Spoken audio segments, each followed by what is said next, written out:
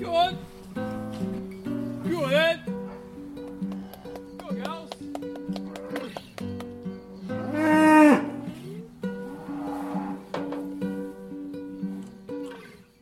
Welcome to Farmerama and stories from smaller scale farms in the UK and beyond. We bring you a collection of anecdotes and experiments from the front line of farming. We're out in the field digging out what's really going on. Today we're at Hockham Farm in East Sussex to record the show, which is actually Nigel's family's farm. So we're starting gathered round the Argo while Nigel's shepherdess mum, Monica, cooks up some of the sheep she's reared here on the farm. But today we have reports from all over the place: Belgium, Northern Ireland, Italy, as well as closer to home. And first, we're speaking to some female farmers from even further afield: Kenya, Tanzania, and Burkina Faso. So Lucy and Rosaline both have successful farms in Kenya.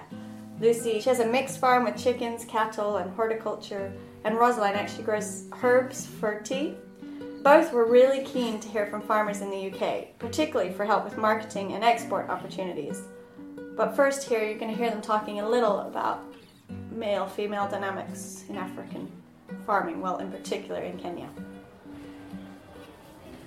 In our place, there's gender equality, but in most cases, we find that most of the women are the ones who are doing the farming because of their family responsibility. But with time, most of the men are coming up, and we are keeping on encouraging them.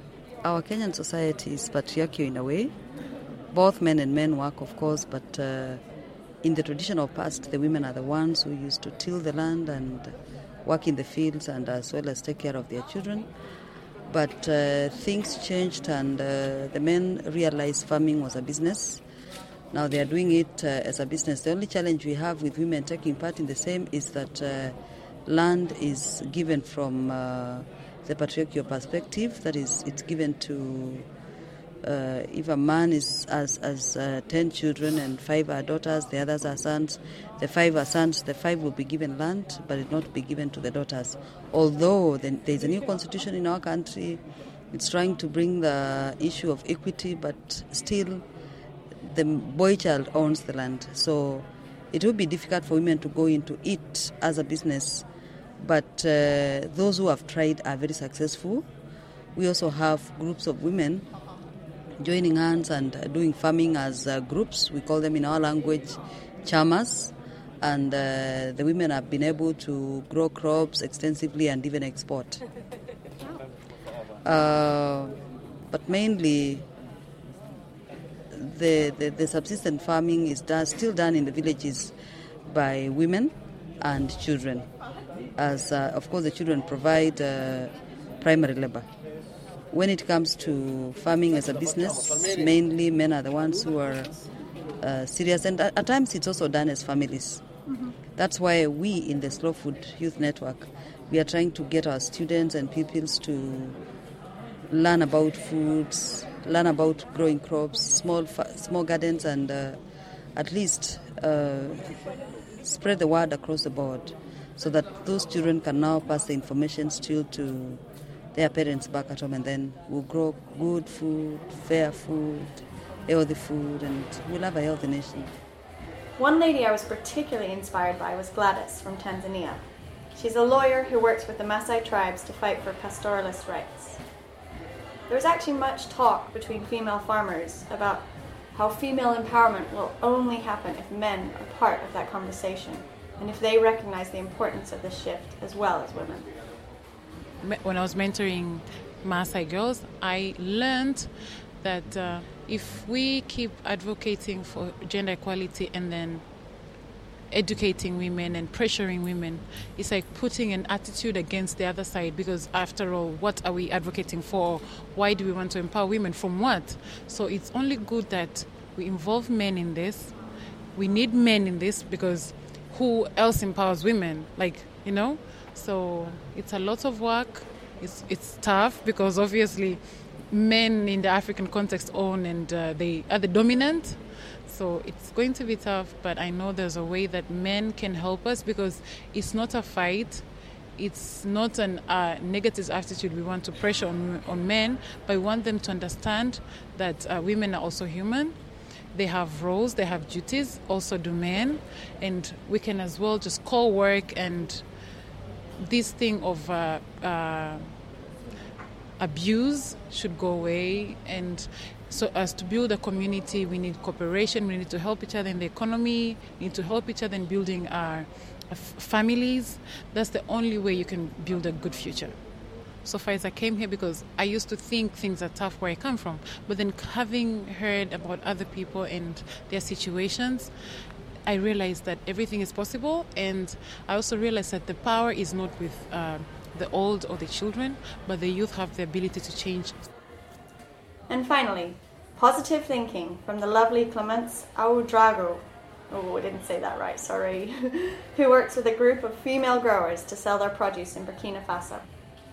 It is very important to include women because in our society, the men have the power and the men don't want to share this power with women. Men can help women to be courage to attain the objective. The way is so far, but together we can arrive. Nigel, your mum was cooking here, but where is she? We could do Mom. input here. Mother? Monica! Mom? I'm not sure if you're ever referred to as this, because I know this isn't what you are, or only what you are, but being a farmer's wife. How does that make you feel? Yeah, that's fine. I mean, I guess that's what I am. It's like partners, really. It's a farming partnership. I do find it kind of annoying when, in some cases, it's quite a male-dominated occupation. Do you think the tables are turning, Mother? Do you think there are more, female farmers are getting their sort of recognition? I think the attitude towards the fact that females do play a part it's becoming more acceptable, but there's still a certain number of kind of old. What can you say? Old school, old guards. Yeah, old school who tend to just want to talk to like the males about it, and they don't think that a female's got anything that they could contribute. Maybe there's more attention being brought to it these days, really. Mm-hmm. In the past, it's been unusual, but now I think it's more acceptable that it is kind of teamwork to a certain extent, and that females can play just as important a part as the males, really. I don't know. Well, you're pretty, on the sheep side of things, that you more or less run the sheep enterprise. We tend to a certain extent, I tend to deal with sheep, and Fred tends to deal with the cattle, but you also share responsibilities as well. I mean, you work as a team. Yeah. There's some more that way, sir. We're waiting at the gate to come in, and I think they've maybe burst through the gate, and obviously the calves got left behind, and the cows went into the sheeping shed where they shouldn't really go. As a result, there's a bit of chaos. Hey! Quite well done, wasn't it? The little ballerina. Abby, get around the back. I don't know. What? No, not that way.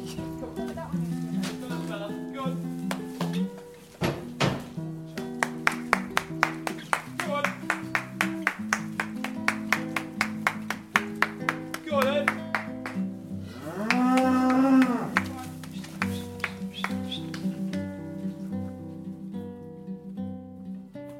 If you heard last week's show, you'll know that we left Nigel in Milan after the We Feed the Planet event.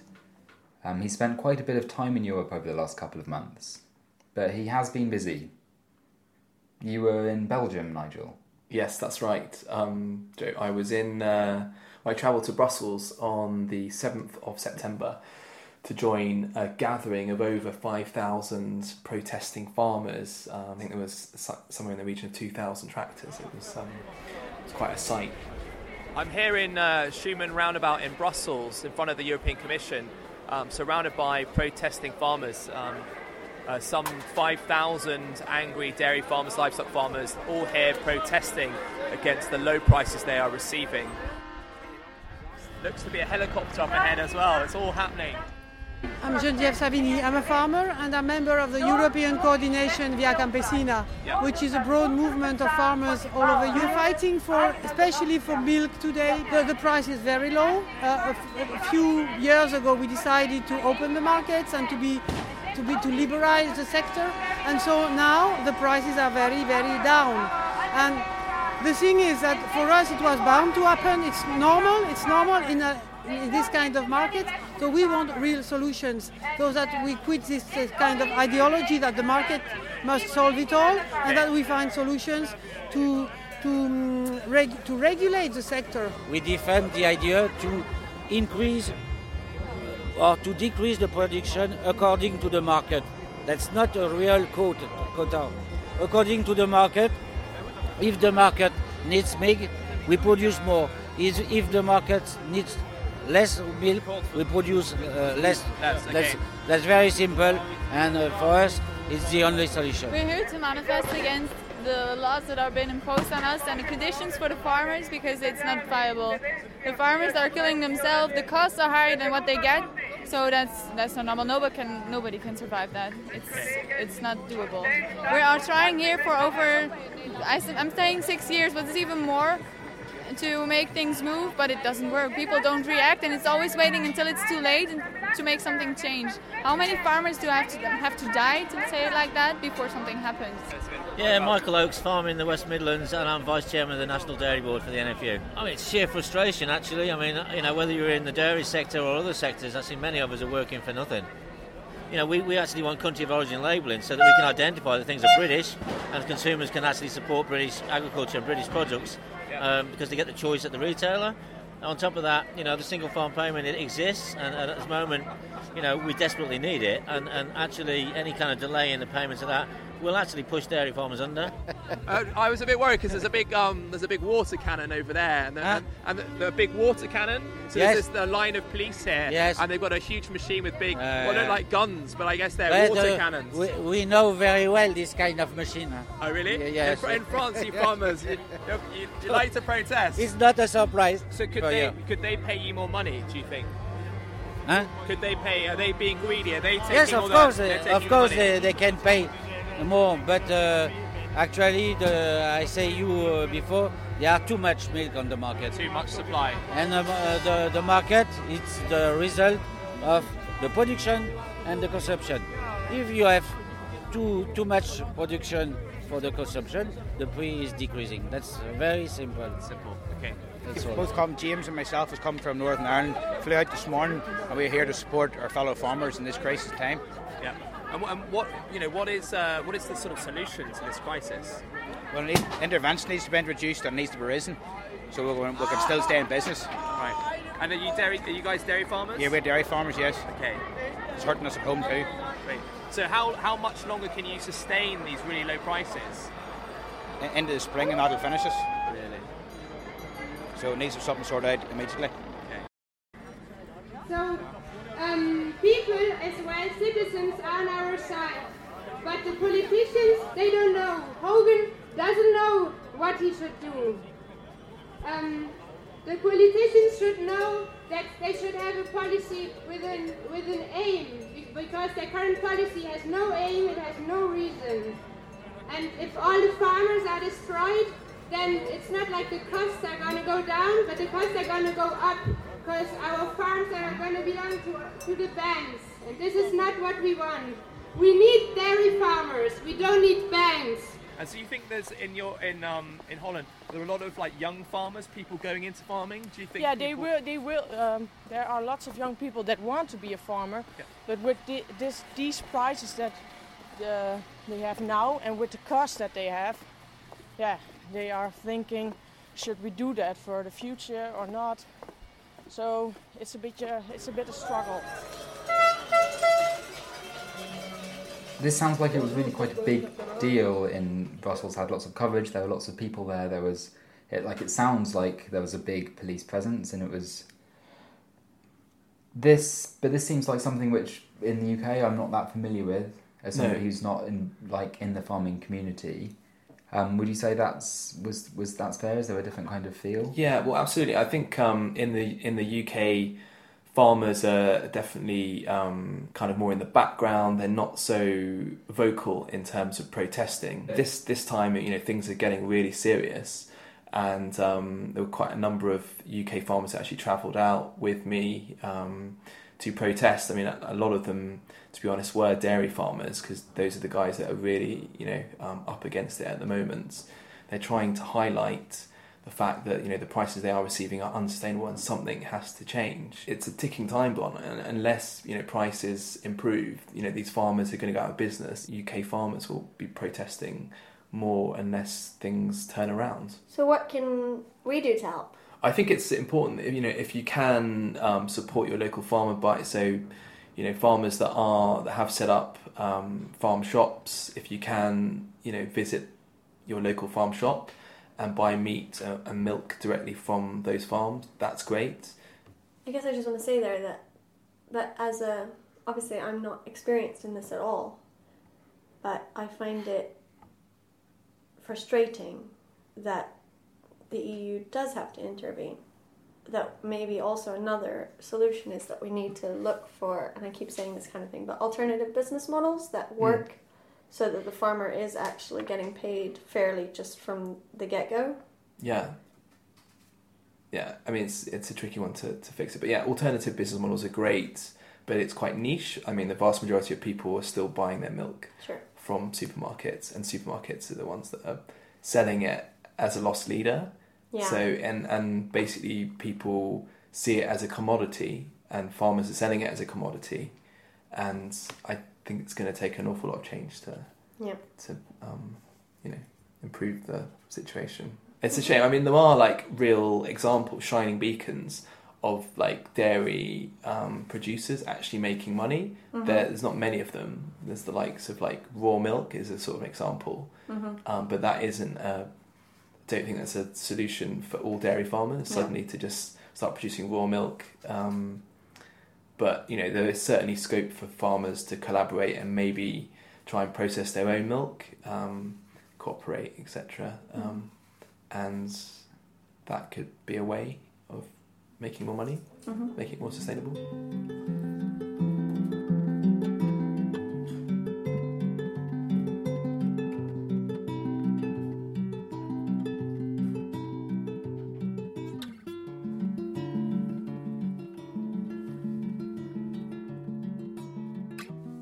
Now onto a report from friend of the show, Ben Raskin. He works at the Soil Association, and you may have heard him on our first ever episode. He was an early supporter. And here he's speaking to David Love Cameron at his kitchen garden in Northern Ireland. So I'm here in Helens Bay Walled Garden. How did you end up here, David? Well, I'd won a scholarship to work with Raymond Blanc on a new heritage vegetable garden in Le Manoir Quatre Saisons in Oxfordshire, and that was all about showcasing Garden Organics heritage seed collection. And so there'd been quite a lot of publicity around that, and the owner of the garden here had read some of it, and when I came back home to Northern Ireland, he asked me to get involved and to help him redevelop this lovely old Victorian walled garden. The short-term plans really are to get the weeds under control and prepare the soil to take a really wide range of kitchen garden crops. We've got these 2 polytunnels that we're growing winter salads in, and we started to build relationships with local chefs from good restaurants, so they're really keen to get a good high-quality, fresh, local product that they can put on their menus. And we'll work with them from there. Long term, once we've established a really credible kitchen garden here, we want to run classes. We'd love to get mental health charities involved. We'll run classes for ladies who lunch as well. But then we could have a cafe and lovely sort of high quality kind of stores or supplies kind of store, that kind of thing. So that's the vision. So almost like a kind of food food hub for Yeah, the area. yeah, definitely. We're very close to Belfast here. We've got a great demographic in the local area, so we think there is a niche in the market for that kind of thing here in Belfast. And as you can see, it's just an amazing setting. We're surrounded by mature trees, lovely woodland, and we're just a mile or so from the shore. We think Belfast is ready for it. So what do you think your main challenges with the garden are going to be? Well, I mean, the immediate challenge is dealing with the weed problem that we've had here. The garden's been cleared several times already, but as you can see, we've got lots of problems with cut grass and docks and so on. We're just trying to find a strategy to deal with that at the moment. So over the next few weeks, we might get some goats in. So I think they can do a pretty good job of clearing weeds. And then after that, we'll probably just put it down to black plastic, and then roll that back, cultivate the ground, get it ready for spring, and we'll just bring sections of the garden into production as we go along. It's just really me and the owner here at the moment, so there's a lot for us to do. And part of our sort of strategy will be to run a volunteer program, so giving local people who are interested in horticulture and horticulture students the chance to come along and work in this kind of unique setting in Belfast. Fantastic. And I noticed you got a couple of really lovely old mature, slightly outgrown espalier apple trees down there. Yeah, they're really beautiful. They're quite kind of craggy and ragged, but there's the pear is actually quite productive, and it's the pears are really lovely and almost fizzy at the moment. But yeah, the apples, I'm not quite sure what the varieties are.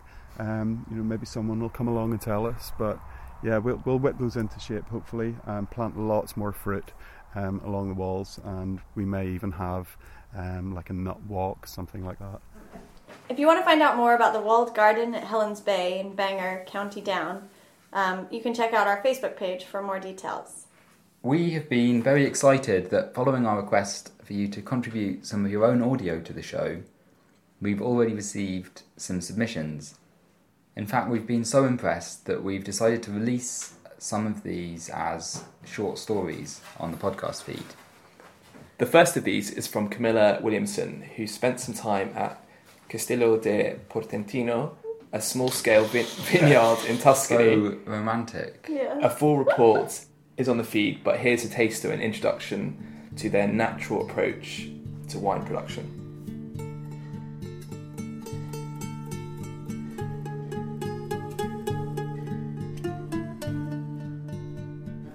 My name is Charlotte Horton. I am English, but I've been living initially for 26 years and discovered that I had an extraordinary passion for winemaking. I learnt winemaking off the local people 25 years ago, and that experience has been informing the way that I make wine and I treat the vines ever since then. It's a technique that's based on observation and really using very, very natural treatment of the vines and responding to the plants and the particular microclimate that we have. We have found a whole series of Etruscan winemaking stones down the valley, which attest to probably continuous tradition of winemaking for about 3,000 years. So I'm very proud to be continuing that extremely important tradition. The Castello di Portentino has a very unique microclimate. We are in a valley under one of the highest mountains in Tuscany that used to be a volcano. So we have mixed volcanic soil, we have a lot of aquifers under the soil, and we have extreme changes in temperature, what they call diurnal temperature, so from day to night. So we have very hot, dry air coming in from the coast during the day, very cold air coming off the mountain at night. Now these are perfect conditions for the growth of fruit.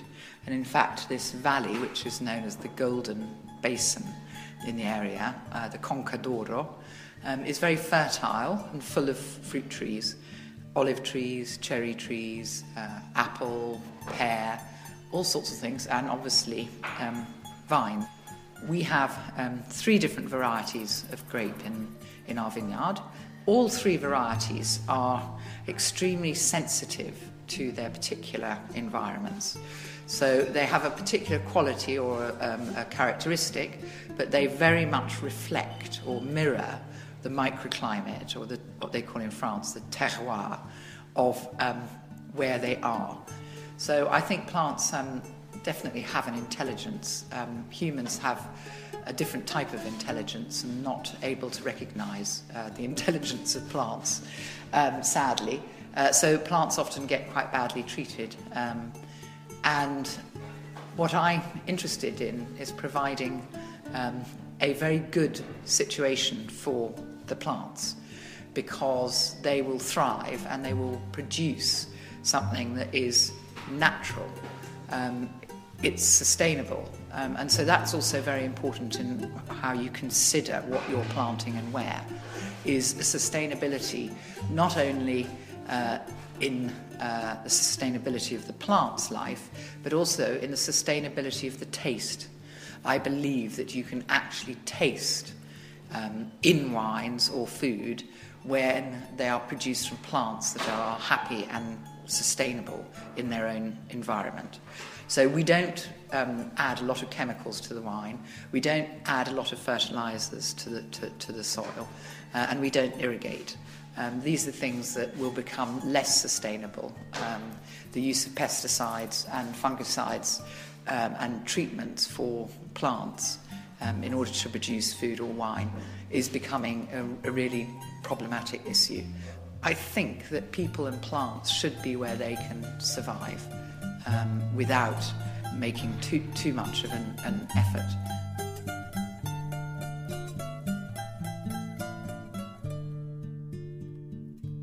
So thanks for joining us this week from the farm with Joe, Abby and Monica, my mother, and everyone. I hope we've been recording as you've been cooking us dinner. I hope we haven't got in the way too much.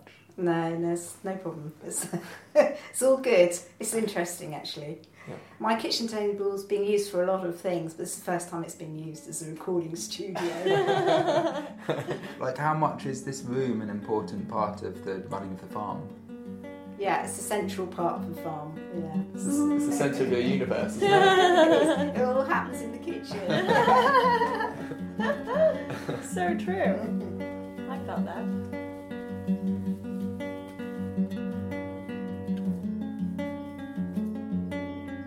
Farmerama is released on the 3rd Sunday of the month, but keep an eye out for the odd special edition like the Potentino Report. You can find us as Farmerama Radio on Facebook, and we're on Instagram, and we're on Twitter as well. Goodbye. Goodbye. Goodbye.